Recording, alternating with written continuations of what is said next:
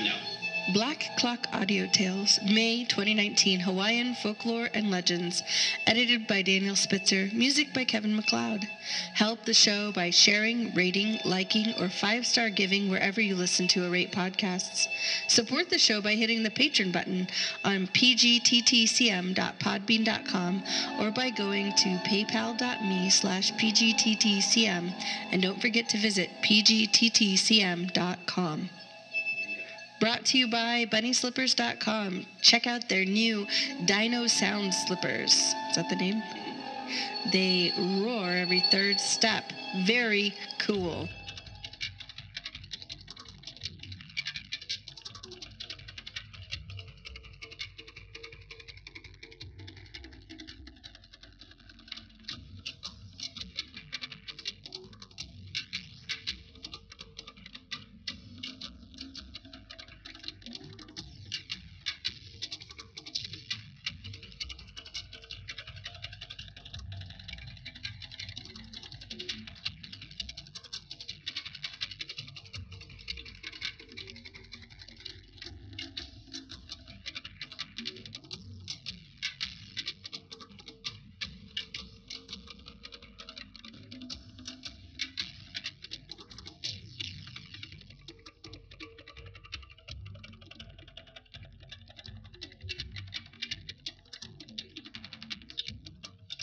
Hawaii by King David Kalakaua. Chapter 12, The Sacred Spear Point. Characters: Kakae and Kaka'alaneo, joint moas of Maui. Kahekili, son of Kakae. Ka'ulula'au, son of Kaka'alaneo. Wa'olani, a high priest of Maui. Kalona Iki, king of Oahu. Leia Aiwa, sister of the queen of Oahu. Kamakaua, a companion of Ka'ulula'au. Kaholanu Mahu, king of Hawaii. Neula, queen of Hawaii. Nomakua, a chief of Kohala, Hawaii. Pele, goddess of Kilauea. Keuakepo, brother of Pele. Mualeo, a gnome god of Molokai. Pueoli, a winged demon of Oahu. The Sacred Spear Point, The Adventures of Ka'ulula'au, Prince of Maui. 1. Ka'ulula'au was one of the sons of Kaka'alaneo, brother of and joint ruler with Kake in the government of Maui. The latter was the legitimate heir to the moiship, but as he was weak-minded, Kaka'alaneo ruled jointly with him and was the real sovereign of the little kingdom. The court of the brothers was at Lele, now Lahaina, and was one of the most distinguished in the group. The mother of Ka'ulula'au was Kanekakanarula, of the family of Kama'ua'ua, king of Molokai, through his son Ha'ili, who was the brother or half-brother of Keoloa and Kaupepe. The latter, it will be remembered, was the abductor of the celebrated Hina of Hawaii, and the family was of the old strain of Maweki. Ka'ulula'au was probably born somewhere between the years 1390 and 1400. He had a half-sister whose name was Wau, and a half-brother, Kahiliwalua, who was the father of Luaya, who became the husband of a daughter of Piliwali, Moi of Oahu, and brother of Lolale. He doubtless had other brothers and sisters, since his father was blessed with 2 or more wives, but the legends fail to refer to them. Kahekili, son of Kake, and who becomes the successor in the moiship, was of near the age of his cousin Ka'ulula'au, and the 2 princes grew to manhood together. They were instructed by the same teachers, schooled in the same arts and chiefly accomplishments, and chanted the same genealogical meles. Yet in disposition and personal appearance they were widely different. From his youth, Kahekili was staid, sober, and thoughtful. Bred to the knowledge that he would succeed his father as Moai of the island, he began early in life to prepare himself for the proper exercise of supreme authority, and at the age of 20 was noted for his intelligence, dignity, and royal bearing. He had been told by a prophet that one of his name would be the last independent king of Maui, and the information rendered him solicitous for his future and drove many a smile from his lips. Yet, with all his austerity and circumspection, he was kind-hearted and affectionate, and his pastimes were such as comported with his dignity. In height he was somewhat below the chiefly medium, and his features were rugged and of a Papuan cast, but all knew that he was royal in heart and thought, and the respect due to him was not withheld. Ka'ulula'au was unlike his royal cousin in almost every respect. He was noted alike for his intelligence, his manly beauty, and his rollicking spirit of mischief and merriment. He did not covet the scepter. He thought more of a wild debauch, with music, dancing, and a calabash of awa, than the right to command downward or upward the face, and since Kahekili was the designated successor of his father, he claimed the right, as a favored and taboo subject of the realm, to enjoy himself in such manner as best accorded with his tastes. As he could not make laws, he found a pleasure in breaking them. He was neither wantonly cruel nor malignant, but recklessly wild and mischievous, and neither the reproofs of his father nor the mild persuasions of his cousin were sufficient to restrain him. His bantering reply to the latter was, "When you become king, I will act with more propriety. 2 mois can afford 1 wild prince." He had a congenial following of companions and retainers who assisted him in his schemes of mischief. With feasting and hula dancing he would keep the village in an uproar for a dozen consecutive nights. He would send canoes adrift, open the gates of fish ponds, remove the supports of houses, and paint swine black to deceive the sacrificial priests. He devised an instrument to imitate the death-warning notes of the alei and frighten people by sounding it near their doors, and to others he caused information to be conveyed that they were being prayed to death. Notwithstanding these misdemeanors, Ka'ulula'au was popular with the people, since the chiefs or members of the royal household were usually the victims of his mischievous freaks. He was encouraged in his disposition to qualify himself for the priesthood, under the instruction of the eminent high priest and prophet Wa'olani, and had made substantial advances in the calling, when he was banished to the island of Lanai by his royal father for an offense which could neither be overlooked nor forgiven. At that time Lanai was infested with a number of gnomes, monsters, and evil spirits, among them the gigantic Mo'aleu. They ravaged fields, uprooted coconut trees, destroyed the walls of fish ponds, and otherwise frightened and discomfited the inhabitants of the island. That his residence there might be made endurable, Ka'ulula'au was instructed by the kalus and sorcerers of the court in many charms, spells, prayers, and incantations with which to resist the powers of the supernatural monsters. When informed of these exorcising agencies by Ka'ulula'au, his friend, the venerable high priest Wa'olani, told him that they would avail him nothing against the more powerful and malignant of the demons of Lanai. Disheartened at the declaration, Ka'ulula'au was about to leave the heiau to embark for Lanai, when Wa'olani, after some hesitation, stayed his departure, and entering the inner temple, soon returned with a small roll of kapa in his hand. Slowly uncording and removing many folds of cloth, an ivory spear point a span in length was finally brought to view. Holding it before the prince, he said, "Take this. It will serve you in any way you may require. Its powers are greater than those of any god inhabiting the earth. It has been dipped in the waters of Po, and many generations ago was left by Lono upon one of his altars for the protection of a temple menaced by a mighty fish god who found a retreat beneath it in a great cavern connected with the sea. Draw a line with it, and nothing can pass the mark. Affix it to a spear and throw it, and it will reach the object, no matter how far distant. Much more will it do, but let what I have said suffice." The prince eagerly reached to possess the treasure, but the priest withdrew it and continued, "I give it to you on condition that it pass from you to no other hands than mine, and that if I am no longer living when you return to Maui, as you someday will, you will secretly deposit it with my bones. Swear to this in the name of Lono." Ka'ulula'au solemnly pronounced the required oath. The priest then handed him the talisman, wrapped in the kapa from which it had been taken, and he left to the temple and immediately embarked with a number of his attendants for Lanai. Reaching Lanai, he established his household on the south side of the island. Learning his name and rank, the people treated him with great respect, for Lanai was then a dependency of Maui, assisted in the construction of the houses necessary for his accommodation, and provided him with fish, poi, fruits, and potatoes in great abundance. In return for this devotion, he set about ridding the island of the supernatural pests with which it had been for years afflicted. In the legend of Kelea, the surf rider of Maui, will be found some reference to the battles of Kaululuau with the evil spirits and monsters of Lanai. His most stubborn conflict was with the gnome god Mo'aleo. He imprisoned the demon within the earth by drawing a line around him with a sacred spear point, and subsequently released and drove him into the sea.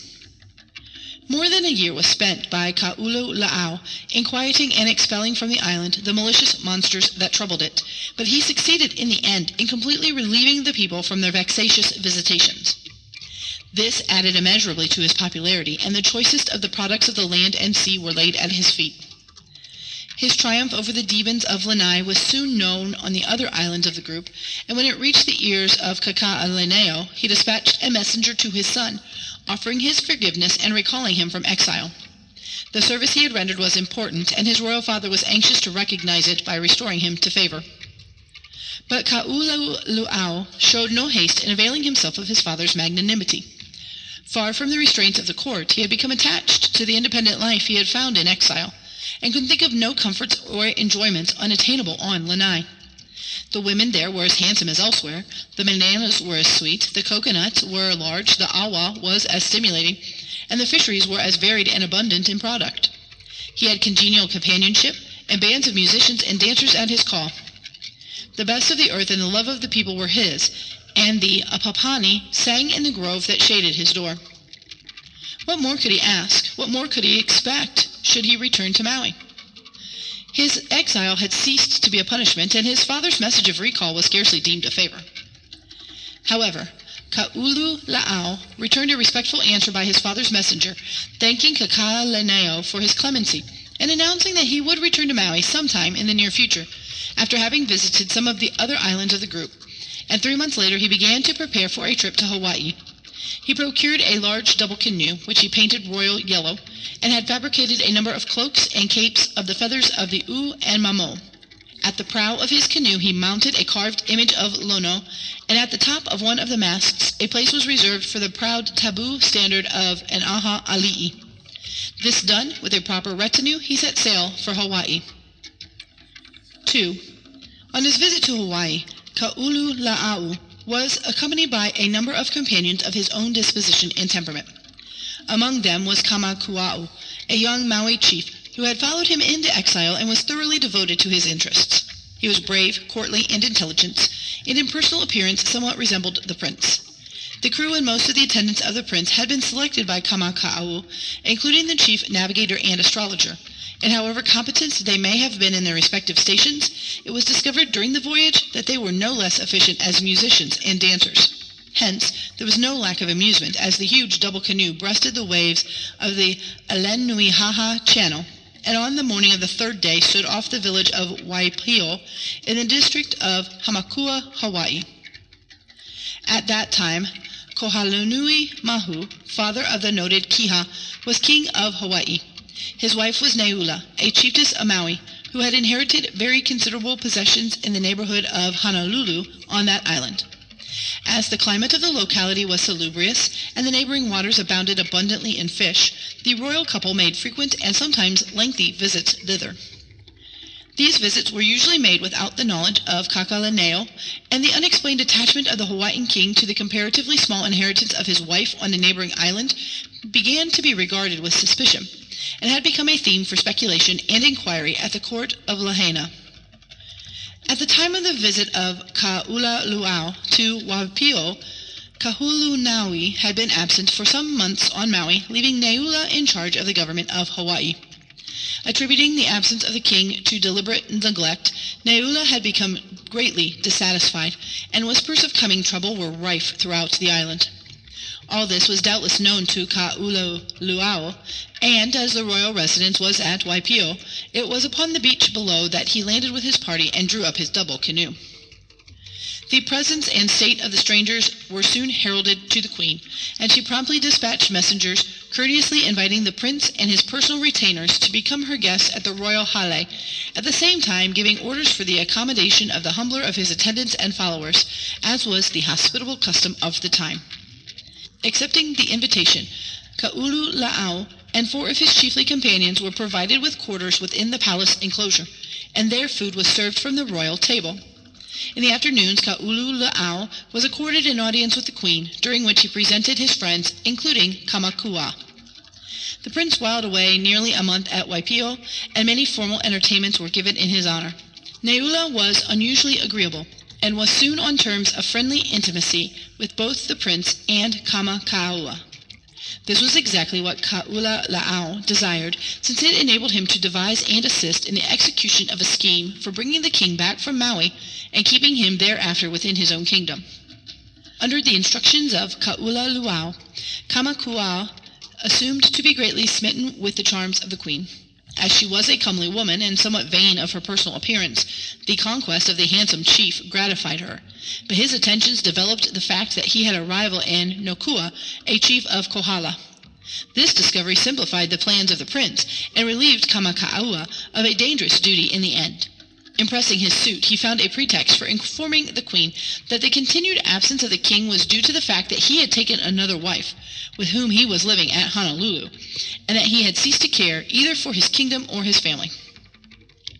While Kamakaua was pouring this poison into the ears of Neula, Ka'ulula'au, who had made the acquaintance of Noakua, was planting in the mind of the chief the seeds of sedition. He flattered him with the opinion that he was made to rule, and by degrees developed to him a plan through which, with the favor of the queen, he could seize the government, unite the principal chiefs in his support, and prevent Kauhulani from returning to Hawaii. The ambition of Noakua and the anger of the queen at the presumed neglect and infidelity of her husband soon harmonized them in a plot against the absent king.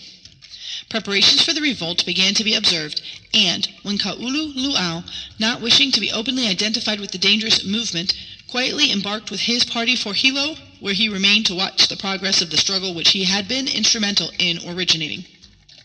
The prince had been in Hilo but a few days when a Lunapai arrived from Waipio, summoning the chief of the district to repair thither with 800 warriors, and announcing the assumption of the sovereignty of the island by Neula. Similar notifications were sent to the chiefs of the other districts of the kingdom, and soon all was excitement from Kau to Kohala.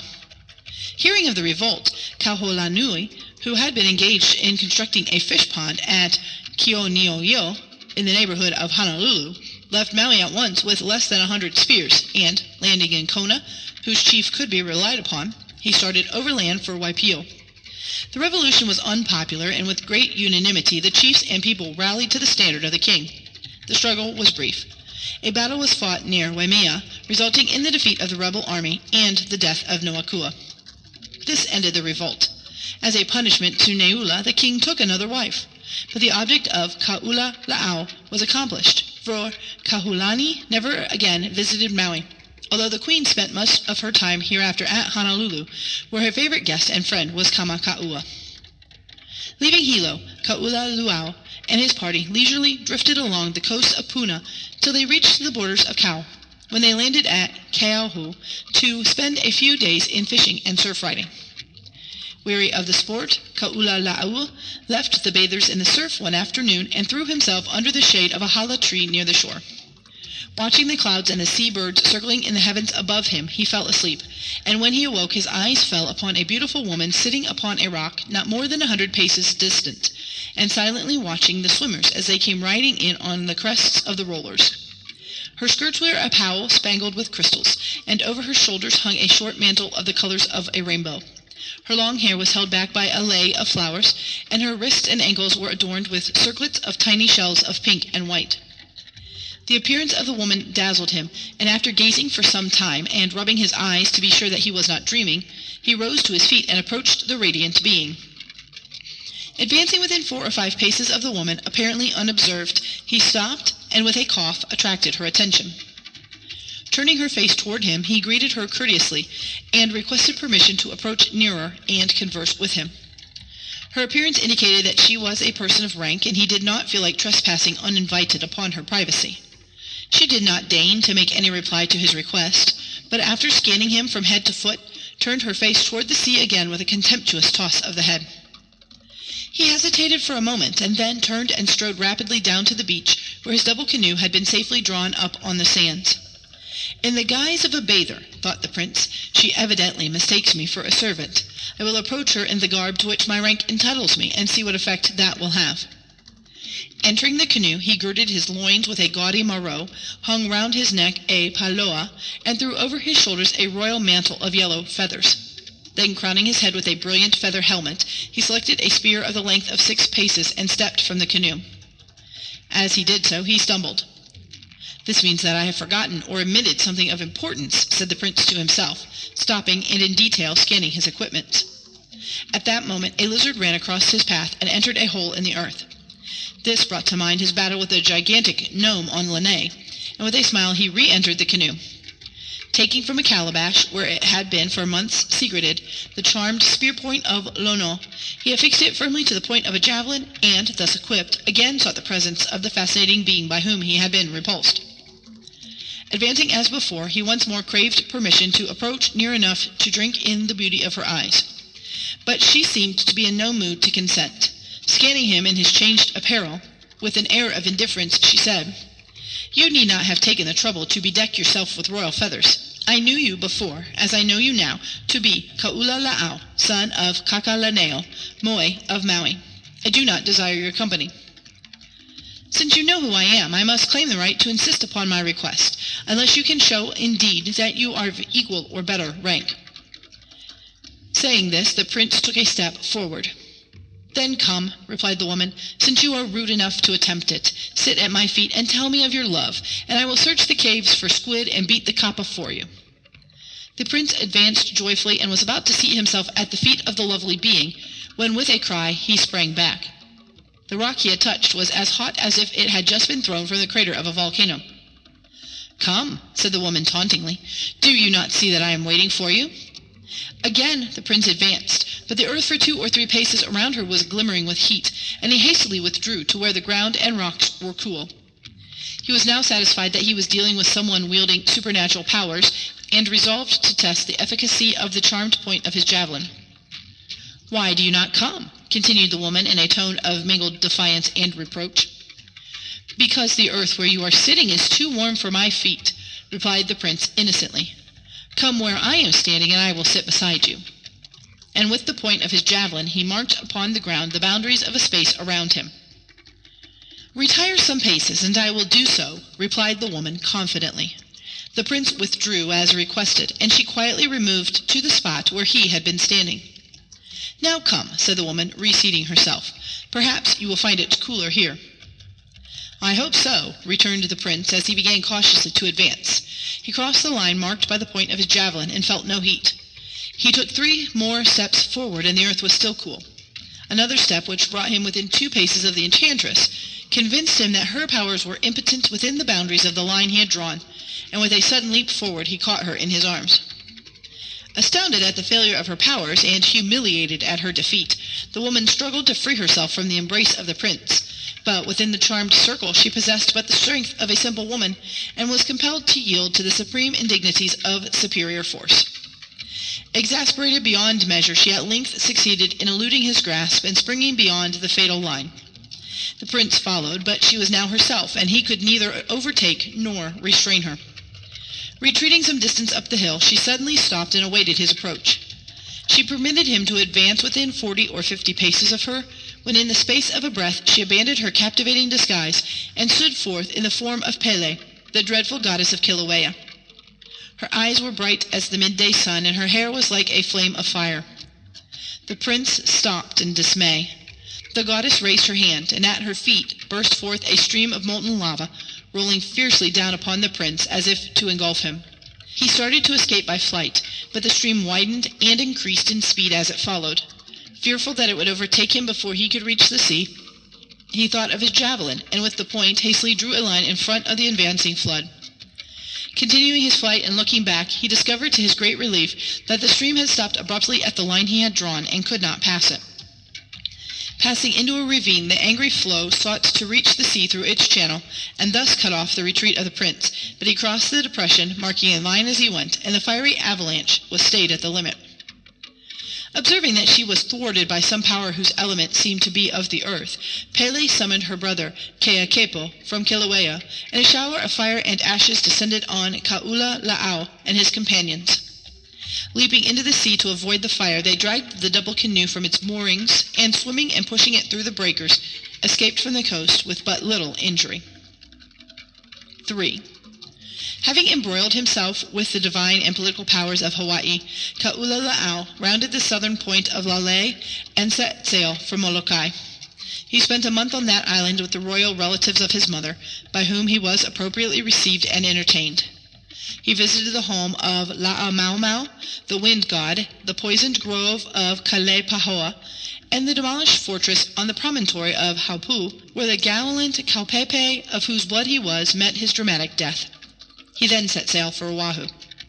The island of Oahu was at that period one of the most prosperous in the group.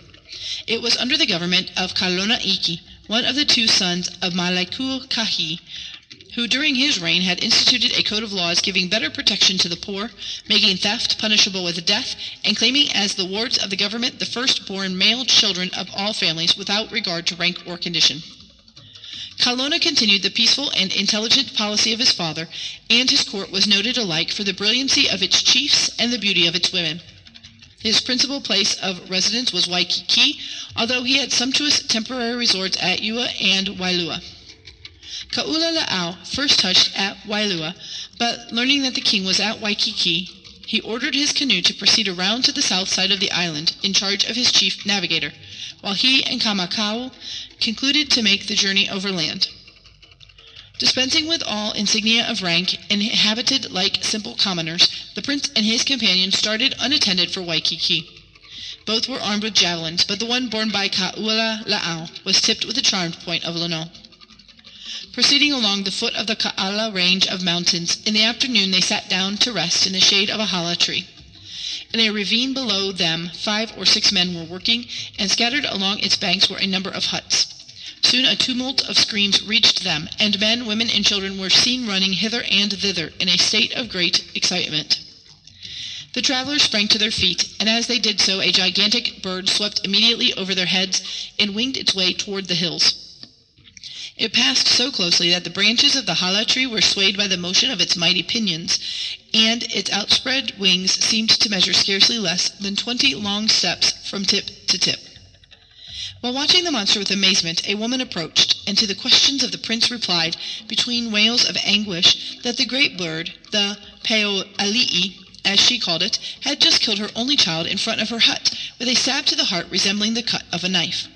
She hurriedly gave the additional information that for many years past the same bird had at intervals visited different districts of the island, killing children, pigs, and fowls, and that the priest had declared it to be a pueo, or owl, sacred to the gods, and which could not therefore be molested with safety, even if harm to it were possible from human hands. Better learned in the inspiration and purposes of such visitations, since he had been instructed by the eminent high priest Wa'olani, and having had many conflicts with malignant spirits, he doubted that the monster he had just seen was of the sacred Pueo family, and requested that he be shown the dead child. Proceeding to the hut and inspecting the wound, he observed that the fatal cut was upward and not downward, as it would have been had it been made by the beak of an owl. This confirmed him in the correctness of his first impression, and, requesting Kamakaua to follow him, he started toward the hills in the direction taken by the bird. They could still see it in the distance, like a dark cloud against the mountain. After following it for some time, the bird swooped down to commit some fresh depredation, and then rose and alighted upon a rocky ridge with precipitous face sweeping down from the main summit of Ka'ala. "Why go farther?" said Kamaka'au. "We cannot reach the bird, and if we could, our spears would be like straws to such a monster." As if by a strong hand, the javelin in the grasp of the prince forcibly turned and pointed toward the bird. Smiling at the augury, Kaula'au replied, "Look you carefully back and see if we are followed." Kamaka'au turned his face in compliance, and as he did so the prince poised his javelin and hurled it in the direction of the bird. In 20 pieces the point did not droop, in 40 it did not fall to the ground, in 100 a new energy seized it, and like a flash of light it sped out of sight. A moment later the prince saw the bird sink and disappear. "I can see no one," said Kamaka'au, after carefully scanning the ground over which they had passed. "Nor can I now see the bird," he continued, looking toward the ridge. "Where can it be?" "At the foot of the cliff," replied the prince, with the point of my javelin in his heart. Having been with the prince on Molokai, Kamaka'au received the strange information without question or great wonder, and, hastening to the base of the precipice, they found the monster dead, with the javelin buried in its breast. Removing the weapon, they cut off the head and one of the feet of the bird, pulled from its wings 4 of the longest feathers, and with them returned to the hala tree under which they had found shelter from the sun. The burden taxed their strength to the utmost. The weight of the head, which was borne by the prince, was scarcely less than that of his own body, while the feathers were 7 paces in length, and the claws 2 paces between their extreme points. Great excitement followed the spreading of the news that Pueoalii had been killed by strangers. These sufferers, through its visitations, were disposed to commend the act, and others condemned it as an insult to the gods, which would probably bring broadcast calamity upon the whole island. To placate the anger of the gods, it was proposed to sacrifice the strangers at the nearest heiau, and, respectfully wrapping the head of the bird in kapa, Ka'ulala'au and his companion were conducted with their trophies to the sacred temple of Kukaniloko, which was not far distant. They were accompanied by a crowd which constantly swelled in numbers as they proceeded, and on arriving at the heiau, they were surrounded by 400 or 500 men and women, many of them armed and clamoring for their blood. Ka'ulala'au was in no wise alarmed, but rather enjoyed the situation. The high priest of the temple appeared, and the matter was laid before him. Looking at the foot and mighty feathers of the bird, he turned to the strangers and said, "You have slain a creature sacred to the gods, and my thought is that you should be sacrificed to avert their wrath." "Be careful in your judgment, priest," replied the prince. "How know you that the bird was sacred?" "For years it has been so regarded," returned the priest. "How know you that it was not?" "Does it become the high priest of Kukaniloko to ask such a question?" said the prince. "But I will reply to it when you answer this. With the javelin now in my hand, I killed the bird at a distance farther than from where we stand to yonder hills. Could it have been done by human hand without the especial favor of the gods? If not, then how have the gods been angered?" The priest was confounded, and when the prince proposed to submit the question of his guilt to the king, the suggestion was accepted. It now being near nightfall, Ka'ulala'au and his companion were removed within the enclosure of the temple for safe keeping, and knowing that they would be deprived of their weapons, the prince removed the charmed point from his javelin, and secreted it in the fold of his maro. Early next morning, the high priest and his 2 prisoners, who were kept under no marked restraint, accompanied by a large concourse of people carrying the head, foot, and feathers of Pueoalii, started for Waikiki. Everyone seemed to know that the great bird had been killed, and many stood by the wayside to see the feathers that had been torn from its wings, and to catch a glimpse of its destroyer. Near the middle of the day, the great gathering arrived at Waikiki. As many carried spears, it resembled an army in its march, and messengers were dispatched by the king to ascertain its meaning.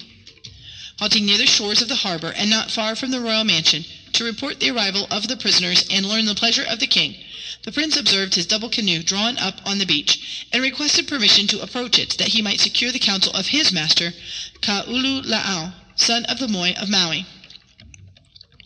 The favor could not well be denied, and, under guard of 2 inferior priests of Kukaniloko, the prince was conducted to the canoe.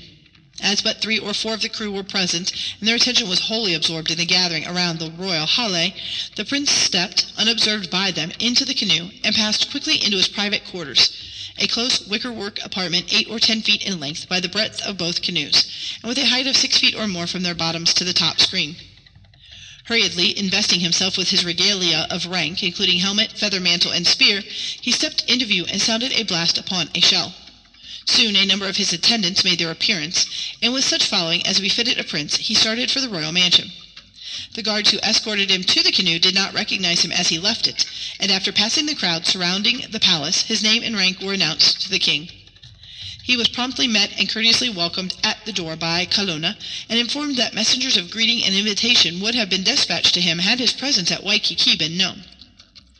Ka'ulala'au then apprised the king that he had but just arrived overland from Waialua, while his double canoe had been sent around to meet him at Waikiki, and that it was his purpose to spend some days on Oahu. The hospitalities of the royal hale were then tendered and accepted, after which the king explained to his distinguished guest the cause of the large gathering around the palace, and invited him to an inspection of the head, feathers, and claws of the mighty Peu'ali'i, and to listen to the story of the slayer of the sacred bird, should he deem it of sufficient interest. Ka'ulula'au accompanied the king to a large dancing pavilion within the royal enclosure, to which had been conveyed the severed parts of the gigantic bird. After the claws and feathers had been examined with awe and amazement, the king ordered the slayer of the bird to be brought before him.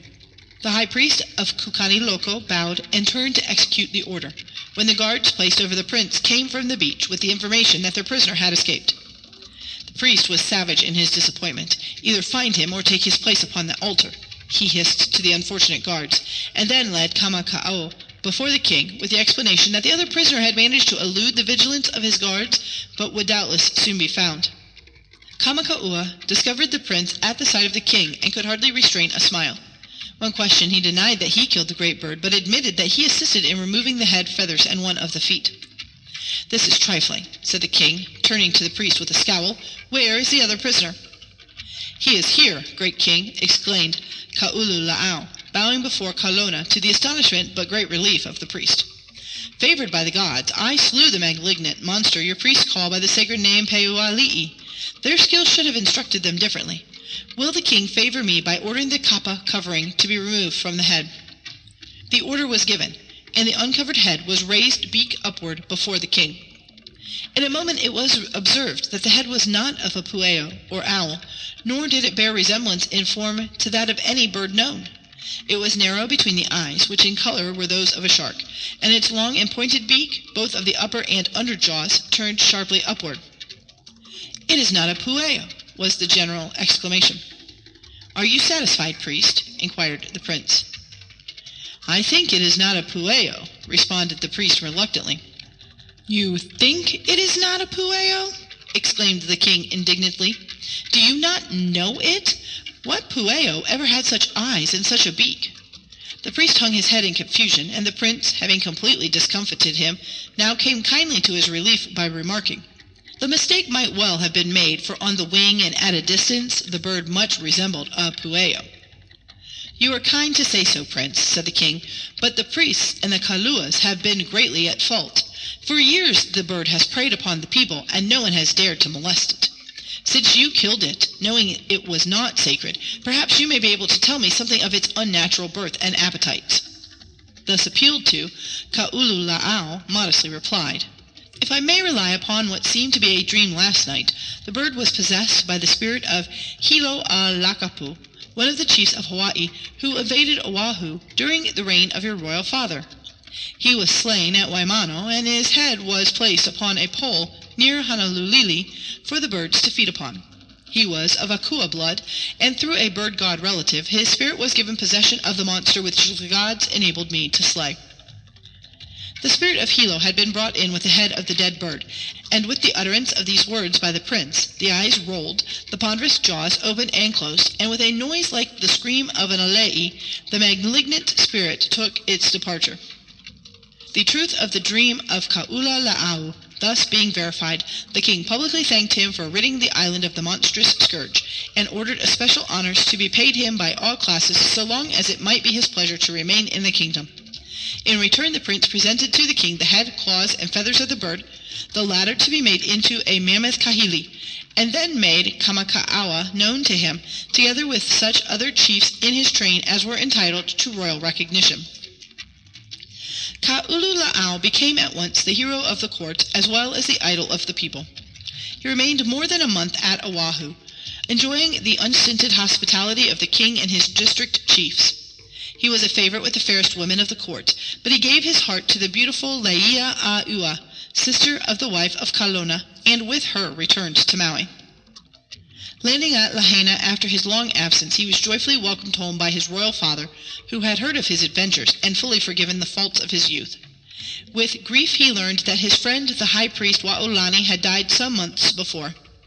Remembering his oath, he found the burial place of the priest, and with his remains secretly deposited the sacred spear point of Lono, which had served him so effectively. He devoutly kissed the relic before he hid it forever from view, and afterwards knelt and thanked Lono and the priest for its use. Lands were given him in Kauaula, where he resided until the end of his days. Laia was his only wife, and they were blessed with 6 children, whose names alone are mentioned by tradition. Black Clock Audio Tales is edited and produced by D.B. Spitzer in Badger's Drift Studios in Portland, Oregon. You can contact us at pgttcm.com, on Facebook at Black Clock Audio Tales, and just look for us, Black Clock Audio Tales. Thank you.